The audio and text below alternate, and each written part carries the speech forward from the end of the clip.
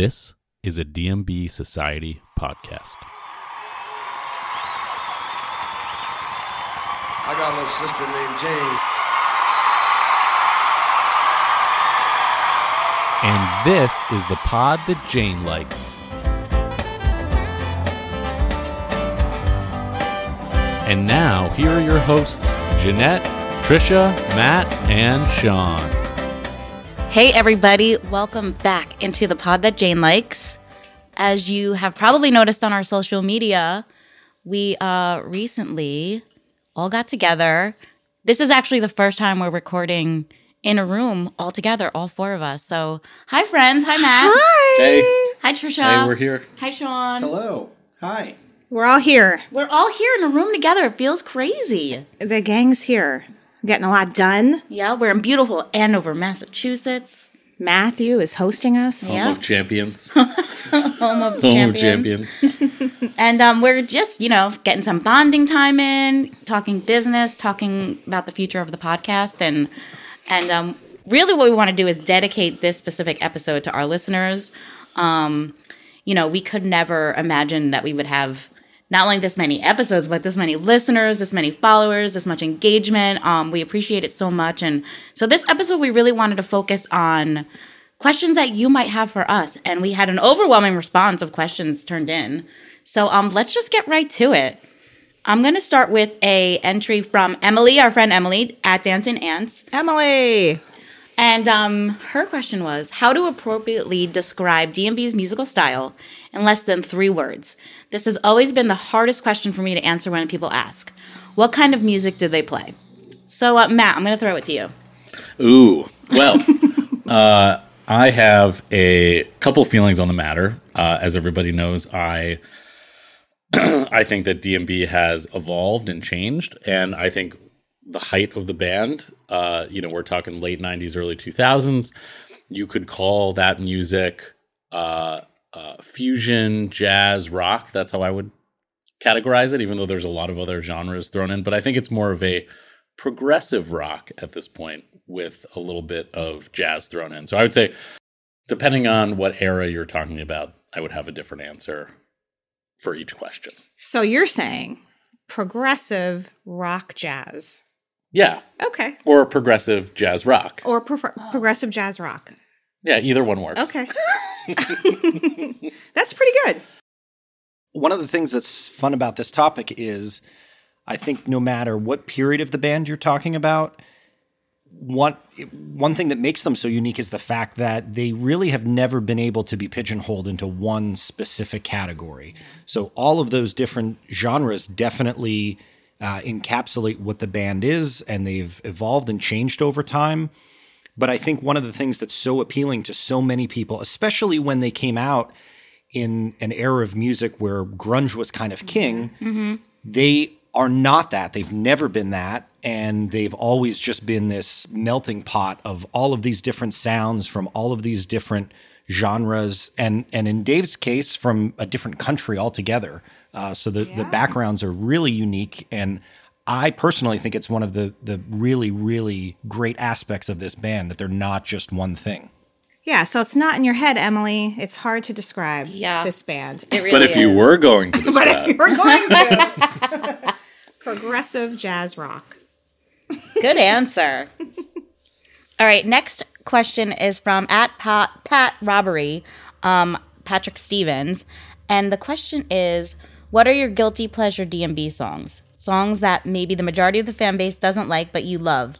And Patrick's is 7. And I could agree with that, Patrick. However, my guilty pleasure song is Cornbread. And if you could hear the reaction from my podcast mates. They're not Cornbread fans. I am. It is my guilty pleasure, Dave Matthews Band song, forever. It's a good question. I want to hear the boys' answers. I'm going to go with a song that I think is one of the only songs that I really like that the rest of the pod has given me some guff for, and that would be A Dream So Real. Oh, God. Snooze fest.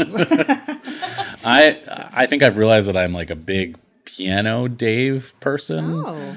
And other than Out of My Hands, I don't really love Out of My Hands, but I just think that song has it's got a lot of sort of melancholy, bluesy feelings in there, and I really like the instrumental parts as well. I think there's something to be said for it also being included on DMB 25. I think that is... Yeah, you're right. You know, so somebody somewhere within the inner workings must really enjoy that song as well. So maybe I'm not alone. Maybe you're not. I think they open with it. That's why it was probably getting the reaction that I'm giving right now. Mm-hmm. So you're saying that mid-set it would be better?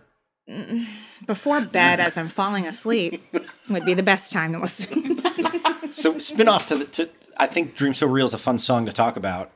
If Dream So Real was to come back as a song that's been MIA for so long, would you feel any differently because it has been gone for so long? Are you out on the fact that it's an opener? Or are you out on the fact that it had like its run and it's gone? Like is I'm there out. any? Yeah. You're just out. Okay. Same.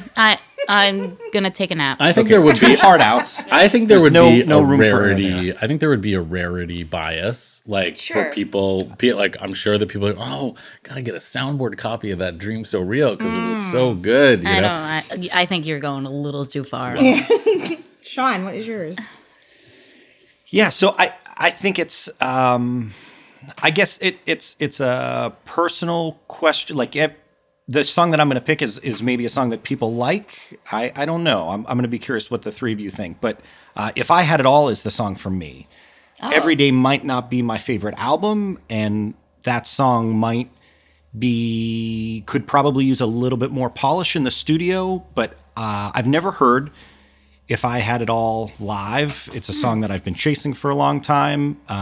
It's a great song. But overall, I just really dig it, and I don't necessarily think it gets the credit that it maybe deserves. I love that song, and I also really enjoy the version. I think we got a release of it where Dave goes into yeah, it's the West Palm Beach West Palm Beach live tracks. It is so good. It's so good. It's a fantastic version. If you haven't heard that West Palm live tracks, you definitely want to check it out. But the outro of that song is fantastic. Mm-hmm. Nice. I approve of this choice. Trish, what about you? I don't know. Guilty pleasure implies like there's like maybe not a good song out there, and they're all good. You know? Yeah, this is on brand. This answer. Yeah, this is good. I would say Satellite. Like I actually really love Satellite. Okay, that's fine. That's good. That's a good answer. I think that's like a textbook definition of guilty pleasure. Right. Sure. Yeah. I love it. I think it's sweet. And That Girl Is You, of course, which I don't think is a guilty pleasure. I feel no guilt when I hear that song, but. I'm with you on Satellite. I think it's definitely one that people are like, oh, they're going to play Satellite again. But I still enjoy it. Yeah. I think the funny thing about Satellite is that there are definitely Satellite fans typically in the house. And so half of the audience is like, the air was let out of the balloon. And the other half is, oh my God. So you hear this sort of like in between cheer groan when doo-doo, and everyone's like, It's a good cheer groan. If I could make a recommendation, if you're going to go listen to Satellite, if you're listening to this episode and then you want to go, scratch that itch, go listen to Live Tracks 19. Okay. It is an incredible Satellite. It's a little bit different, especially the back half of the song is just a little bit different. It's a song that obviously hasn't evolved that much. If Tim has been added, and if you take that part out, the song has not changed much, but the back half of that song is a little bit different, and it's awesome. It's a fantastic version. Nice. What year is that from? It's the Live in Rio show. Oh, okay. Done. 2008. Okay. 2008. Rio. All right. Next question was given to us by @Chris Lorette. Big listener. We have our favorite intros and outros, but what is your favorite bridge in a D&B song? And this one we can debate for a while. When we were looking through the questions, we kind of had a conversation about this. I'm going to ask Shawn first what you think, and I think we can discuss this as not just bridge, but what are your favorite intros and outros? Well, I'll take the bridge one first. Okay. Have you seen it, by the way? I'm looking for it. Anybody found it? I'm looking for it. Okay. I've been looking for decades at this point. I've been looking for the bridge. You should ask Stefan. Stefan, he's the gatekeeper to the bridge. Favorite bridge. There's a lot of great ones. The one in the conversations that we had prior to pushing record that I keep going back to, and it stems from the energy that this part of the song has when you see it in a live setting, is Gray Street. The build of that song to the point where you get to, the bridge and Dave, singing about kicking out all the windows. And it's just such an incredible part of every live version of Gray Street, even before the third verse came back. Mm-hmm. And I think for years and years, every time you'd hear Gray Street, even though you knew you weren't getting a third verse, like if you're there live, you hold out just like a little bit of hope. Mm-hmm. Now the third verse is back. We'll never forget that. Everyone should always cheer for the third verse. Yep. But besides that, that bridge is such like a high watermark of that song, and it's one that there's just like a real energy in the venue when that part of the song gets played. Nice. I keep going back to Ants. I think the whole bridge on Ants with the starting with the fast part all the way up to the end of the song, I think is just quintessential DMB. Obviously, it's probably their most popular song, and I love it. I think it's got everything. Nice. It does have everything. You're right. Fantastic choice. Oh, I don't have it. I don't have an answer because Trisha's still looking for the bridge. Well, I'm just still looking for the bridge. I barely know what a bridge is. I'm not a music technician. I just feel stuff. So I'm going to think about this now as I listen to music. So thank you. I mean, that's good to say you feel it, because that's how I feel about my answer. My answer is actually Rooftop. Mm-hmm. I know that's probably strange to most of you because it's a newer song, but there's something about when I listened to Away from the World for the first time and Rooftop came on, when that bridge came on, there's something about the way it made me feel that I was like, oh, this is a good song. So that's my choice. What about, I know we're talking about bridges, but the beginning of this question made me think about our favorite intros. And we discussed this ad nauseum, but the Heartbeat intro, right? I mean, that's where we all kind of went when asked that question. Yeah. Oh, Heartbeat is everything. And I would love to see it come back, although it wouldn't be the same. Without Roy. But it is just the way that opens up listener supported is, listener supported, I think for a lot of us was such a quintessential album and moment and all of that. And the way that album opens with the Heartbeat intro is just awesome. I would love every show to open like that. I mean, that's just so good. Please. Yes. Yeah. If we could sign up for that. Yeah. I will take any and every opportunity to gush about how much I loved what Heartbeat intro was. That listener supported version is just remarkable. Mm-hmm. More recently, or at least in terms of recent releases, Live Tracks 57 actually has the first ever Heartbeat intro. So that's another place that you can go find it. It's such a great piece.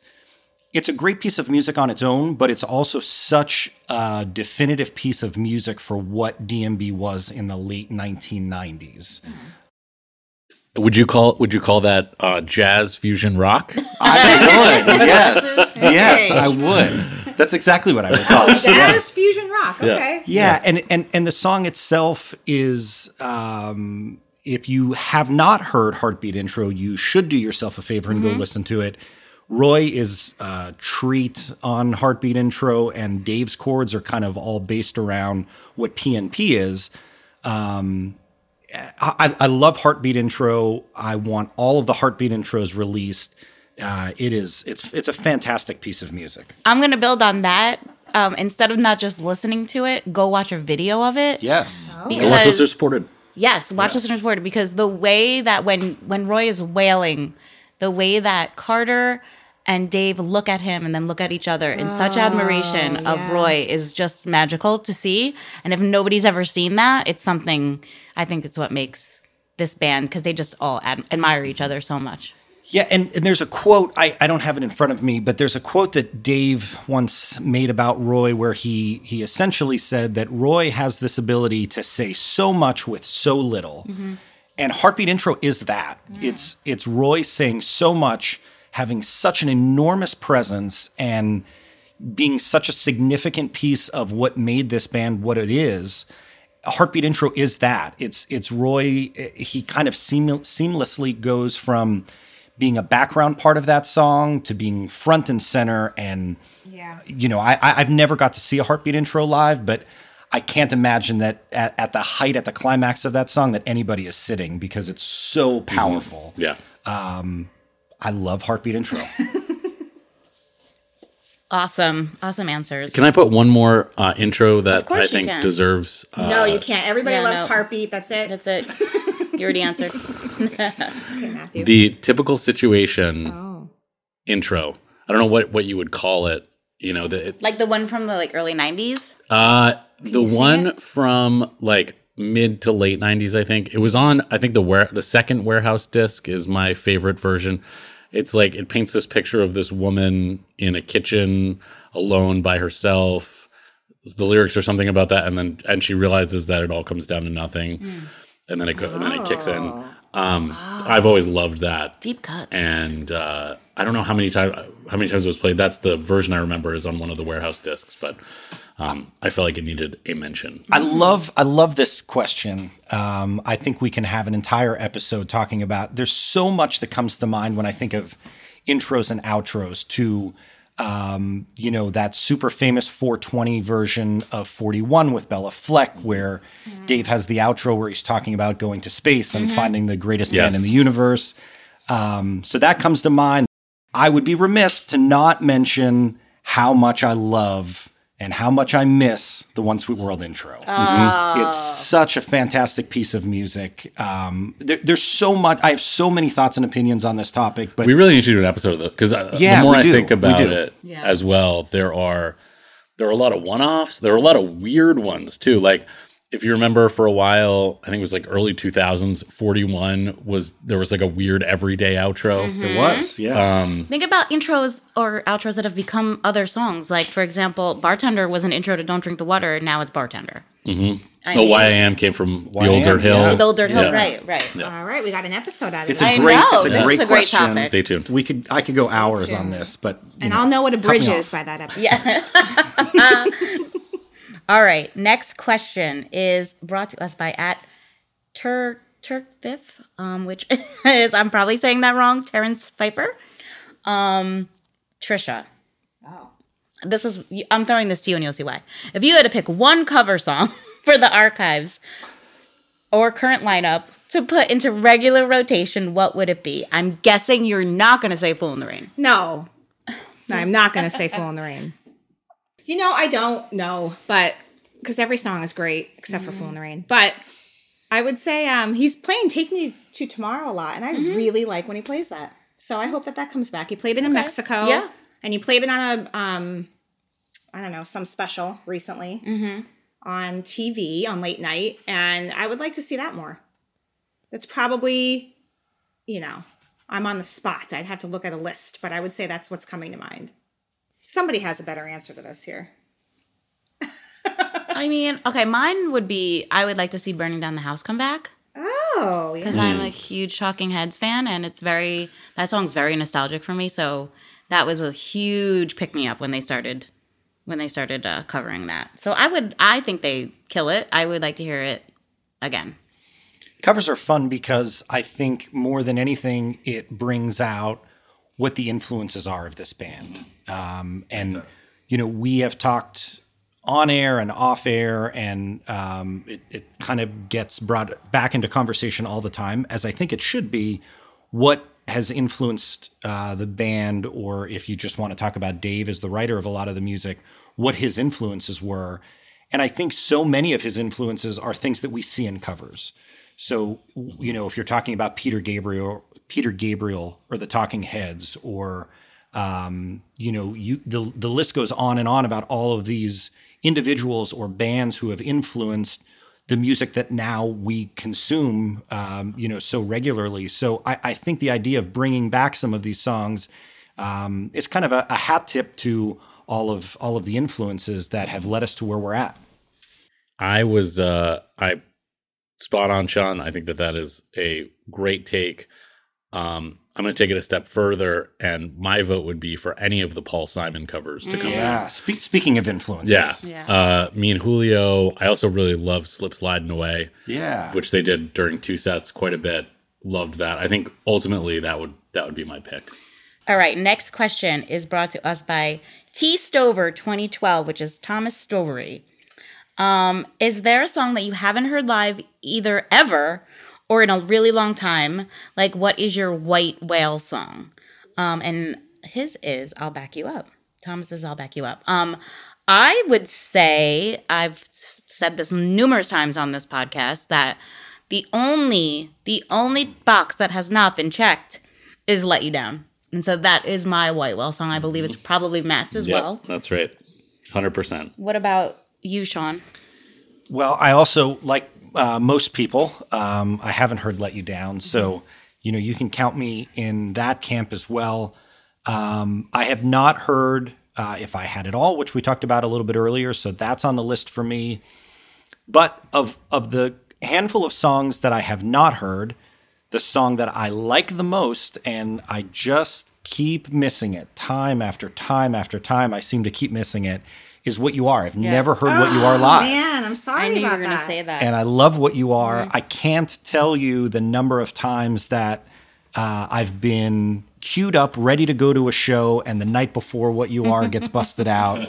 And the odds of you getting it back-to-back nights are not great. So it's a very I'm excited for the people who are there, but it's also like a deflating thing personally. Yeah. So it's What You Are for me. There's so many versions of this song that I love and I revisit time and time and time again. And one of these days that streak's going to be broken. Yes, it will.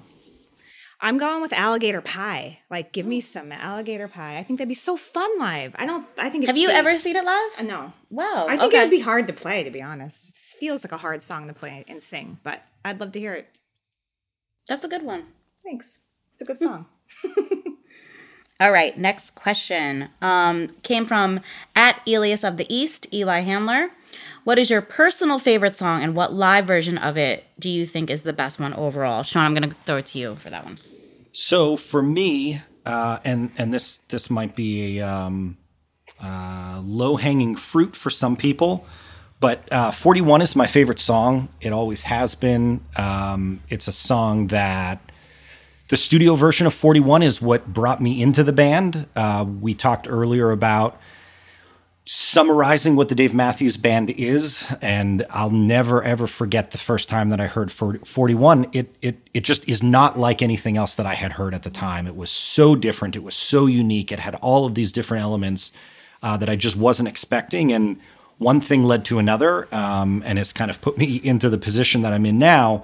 So 41, for better or for worse. You can thank number 41 for all of that. So it's 41, but specifically, if I'm picking one version, it's going to be that April 20th version of 41 with Bella Fleck in Ottawa.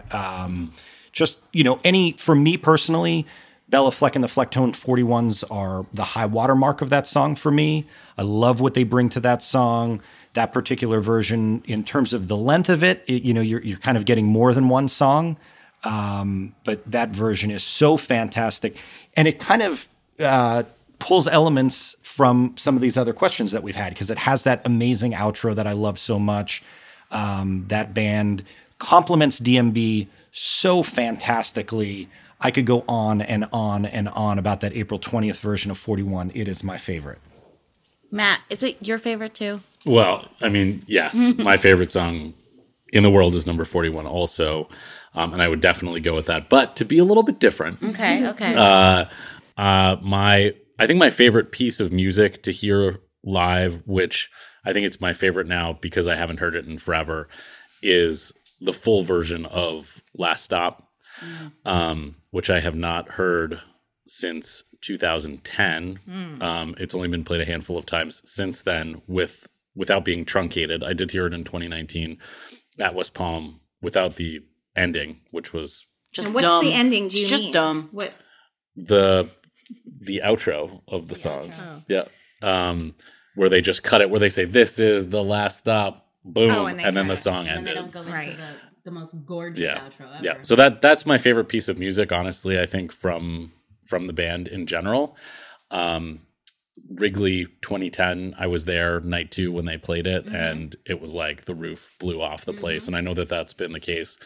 Like when they played it in Charlottesville, it's become such a rarity in that full, and it's in all its glory that people really go wild for it. But I think my favorite version of that song is Live Tracks 1 with Bella Fleck.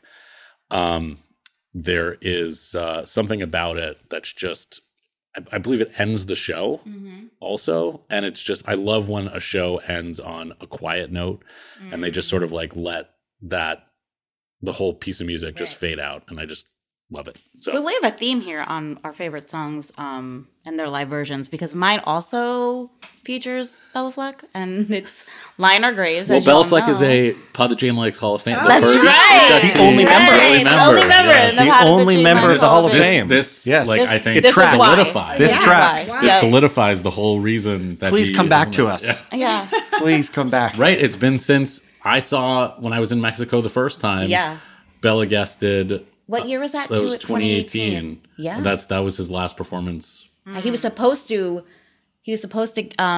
open at the Gorge in 2020, but then Right. it got canceled. Yeah. But yeah, I remember being like, I'm gonna get that Lie in Our Graves with Bella, and unfortunately that didn't happen. But my favorite version of that song features Bella. It's from Live Track 7.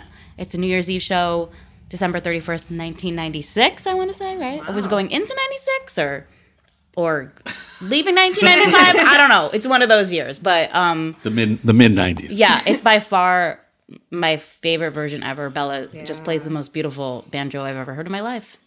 And we all know how Jeanette feels about a banjo. We all know how to do about banjo. It's a great one. Favorite songs, Proudest Monkey. And you know me, I don't know live versions of anything. I couldn't tell you. But I would say the studio would never get better than the studio because of Leroy. So any version out there with Leroy. And I always thought it would be hard to replace what Leroy does in Proudest Monkey, but I think Tim does a great job actually on the guitar during Proudest Monkey. I think he likes it. I think he's feeling it. And so anytime it's played, it just throws me back to the song that brought me in to the band, because of that Leroy and Carter back and forth instrumental is so good. So that's my answer. Proudest Monkey is a vibe. Yeah, Sure is. It is a vibe. Okay, next question from @Teddy Chidog, Teddy Slomka. What song, when it came out, were you surprised didn't become a bigger hit with fans? Belly Belly Nice to Me is one. That's actually, that's a good one, because that's a quintessential Dave Matthews Band song if you really listen to it. Oh, yeah. Matt, what do you think? I don't want to steal anybody else's answer, but I think it's a fairly universal belief that Drunken Soldier Sure. was Absolutely. supposed to be a lot more than it was. And, I think that there's a lot of question marks for me with Away from the World. Absolutely. I was just going to say, you can kind of say that about the whole album. Yeah. And why it's, what happened there. Right. Right. Like why it's not played. Well, Right. why it's not played and why, Why wasn't why it did more the band beloved? go back and Yeah. redo everything that Steve Lillywhite did? There's a lot of questions that I have there about the album in general. So Drunken Soldier, I think, should have been more, could have been more. I think it peaked when the Lovely Ladies came back. And, it was, I don't think exactly what people had envisioned. And then I think it just got shelved. So. I mean, that would have been my answer too, which is interesting. And I think it probably would have been. Yeah, it would have been mine. That's Absolutely. crazy. We all would have had the same answer to that. Yeah. It's a song that there was a lot of hype before anybody ever heard it. Right. If you remember, Stefan was kind of all over social media talking about the song before the album was released. And I think a lot of people at the time weren't necessarily sure if that song would be as good as it was being hyped up to be. I think it's a great song. I absolutely agree with what was said by everyone else. I wish it would come around more. Just for the sake of picking a different song, I'll go to the opposite end of the spectrum and pick a song that opens an album, or in this case, almost opens an album. I think back to the very first time that I ever heard, and it was just a little snippet. The band had released a video of bringing people into the studio in New Orleans, and I think of where I was and the feelings that I had the first time I heard Shake Me Like a Monkey. Mm-hmm.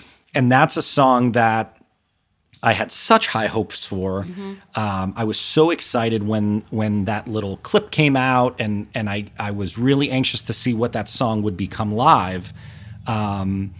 The song has taken on a life of its own to some degree. It's a little bit different live than what it is in the studio, but I don't know if it's ever captured what the vibe and the sound in that recording session was. So I think my pick would be Drunken Soldier, but if I'm going to just pick something to be a little bit different, it's going to be Shake Me. Well, I think the whole Big Whiskey album for me, I mean, I love studio Big Whiskey, front to back. It's in my top 3 D&B albums. And I think that there are a lot of songs that for whatever reason do not translate live. The beginning of that album is incredible with, Leroy had just passed away. This was his, New Orleans celebration, jazz funeral. That's what the album is. His second line, right? Yeah. And so you have him kicking off the album with his instrumentals, and then all of a sudden you start to hear Dave's voice like screaming over and over again. Wow, wow, reverb, wow. yeah. And then the album just like kicks Whack. you right in the face. Yep. And you're like, wow, this is incredible. And then in concert, it's like, I know there's no like build up to it when it starts. I think yeah. that's what it is. Like when we hear it live, it's just right into it. Like there's not this build up that we're getting excited. Here comes Shake Me. Right, exactly. Right. Imagine if they did something like that. Yes, though. They changed it up. I've always and they, dreamed this. And they just Yeah. like built up the energy like Yeah. as Yes. as an intro. Oh, yeah. I had dreams like of them playing Roy over the intercom, and then like all of a sudden, Yeah. like just or a video of Roy, and then like just like the lights come on and Yeah, they're there. Like that would be awesome. some production. That would be awesome. Yes. Then I would be so into that. Yeah, now that I think about absolutely. it. Now that I think about it, SPAC You Night gotta 2. get the band on the horn here. SPAC Night 2 2021 was like one of the best set lists ever, and then they ended with Shake Me, and like it's like the air was let out of the place. But if they had done something like that, can you imagine? Like Yeah. that would have been incredible. Incredible. So if any of them are listening right now, Yeah, seriously, that'd be great. All right, next question comes to us from @SomeDevil27. What songs will be brought back from the grave this tour? Shawn, what do you think? Okay, so my pick, I don't even know if it's going to count as coming back from the grave, because that would mean that it existed in a DMB world. That means it had a life and died. And Yeah. But I'm going to throw this one out there because I just really want it to happen. And it's a song that has existed in the Dave and Friends format. It's a song that has been brought back as one of those handful of songs that you can hear if you go see Dave and Tim in Mexico. But I get really excited as to what Up and Away could be with this band, with the band as is, with Buddy playing the role that he plays in this band. It's always been one of my favorite songs off of Some Devil. And it's a song that I just time and time again go back to something that would translate so well to what DMB is in 2023. And the idea of getting to hear this band play that really excites me. It's a great one. Matt, you got one? I'd love to hear that. There are so many, you know how I feel about so many things being shelved. Like, Yeah. why do we have to listen to Sledgehammer again when like Kit Kat Jam has been played for, a long time? So I've been hoping for Kit Kat Jam or a full Last Stop. Either of those would be great. Like imagine we're standing there at the Woodlands and all of a sudden like they open with Kit Kat Jam or they open with Last Stop. Like, can you imagine? Yeah. That would be amazing. That would be amazing. But I have to temper my expectations. yeah. So, I'll stick with Kit Kat Jam. I still think that this band has talented enough to, rip on that song. So, Well, I have a song that was played all the time, and for whatever reason, it seems to be in a grave. It shouldn't be in a grave. Crash. Yeah, you're right. Where the heck's Where Crash? That's right. Crash Can is somebody in a find grave. Crash? Has anyone seen Crash? Probably hanging out with 41 right now. And the bridge. Yeah. And the bridge. Bring back Crash. That's a good one. Crash into me, Dave. Mine, I mean, these are all pretty realistic. Maybe Kit Kat Jam, not so much. Well, But I think mine would be JTR. Because it hasn't been that many years, right? I feel like that's something that gets whipped out every once in a while.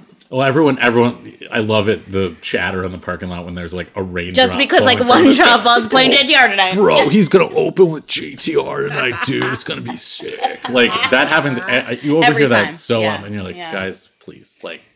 I know, but then it poured in Dallas one year and they played it because of that. So you never know. Bro, were you in Dallas at that show? It rained and was JTR. It was amazing. Oh, that's a good one. All right, few more questions to go. This one is from a longtime listener, friend of the pod, Jill. Hi, Jill. If you could pick one show that you could go back to, what would it be? I'm taking this one off right off, and you guys can probably guess which one I'm going to say, but it's definitely Central Park. Yeah. I don't know of any other magical day in my life besides like, maybe having my children and getting married, but like, Central Park's like right up there with those things. I don't even like everything else in my whole span of touring. It's been like a moment here, a moment there, but Central Park, from the minute I left work early to get on the bus, to get into the city, to get on the subway, to get in line, everything was just so perfect from beginning to end, from even leaving the park that night. So I remember it like it was yesterday, even though it was, I don't know how many years ago now. But yeah, I would go back there in a second. Great pick. I'm going to swing through and say that there are some times when you're at a show that you don't realize what you're seeing. Mm-hmm. You don't realize like how special a night it is. And especially, I listened to a lot of the band live, but it wasn't as accessible as it is now. Like internet speeds aren't what they are. Like sometimes you wouldn't be able to download like the whole tour. You might get like, a couple songs here, a couple songs there, or you could like really stick it out and try to find a tape or pull from whatever show you were at. So I was at 4702, which was at the Fleet Center in Boston. And it's a famous show for a couple of reasons. It was the debut of You Never Know. And it is also the epic bartender, the quintessential bartender that has been, I think it was on DMB 25. Yep. And I remember going to that show and I was like, this was amazing. So glad I got to see, at that point it was probably like my 10th show or something like that. Mm-hmm. And I was like, wow, that was really incredible, et cetera. I can't wait for tomorrow night. It was the first night of a 2-night stand. Mm-hmm. And going back, like I would love to go back to attend that show again and realize like what I was seeing in terms of both of those things, but also, it was the original, my favorite version of the band. I love, the early 2000s stuff. And that's what I would say. For me, I'm going to go back to the beginning of me attending shows. 6/23/06 was my first show in Hershey. I'd been a fan of the band for a number of years and just had never gotten around to see them. So that all changed in June of 06. And I think kind of the reoccurring theme with this question is not really knowing what you were witnessing. So the shows that Matt picked and the show that Jeanette picked, these are all-time legendary DMB shows, as they should be. My show isn't necessarily that, but on a personal note, it was just such an impactful thing for me. And when I look back on that show, and thankfully a couple of years ago it was released on DMB radio, so now I have that as a keepsake from that night. But a Best of What's Around opener, Pig, into Say Goodbye, just an unreal start to the show. Obviously, I had no idea what was ahead of me in terms of following this band. More short term, I had no idea how lucky I was to get to see the original band members together playing. So those are kind of things that you take for granted, and I'm as guilty as anybody. But when I've gone back and listened to that recording, it instantly puts me back. I could picture where I was sitting, and it just kind of changed everything for me. It changed music for me. It changed, my outlook on this one band in particular, and obviously all of the shows and recordings and following of the band that followed. But it was just a really impactful night for me. I'm going back to SPAC in 2001 to hear that Seek Up again, because it shook me to my core, and I would do anything to hear that version again. That's it. That's simple. Take me back there. That's a good one. Yeah. All right. Last but not least. We talk about this a lot. But we have a question from @Mongo7640, Keith Lucha. What will become of us when the band retires? I'll start us off with this one because I think about this all the time. I don't want to exist on the earth if they're not touring. So I worry about this often, and I have asked my podcast co-hosts this often, and they have assured me I'll never have to go on without some version of the band playing. So what will become of us? We won't have to worry about it, apparently. I mean, you do ask us this like at least once a week. Yeah. Like we have to talk you off the ledge and say, don't worry about it.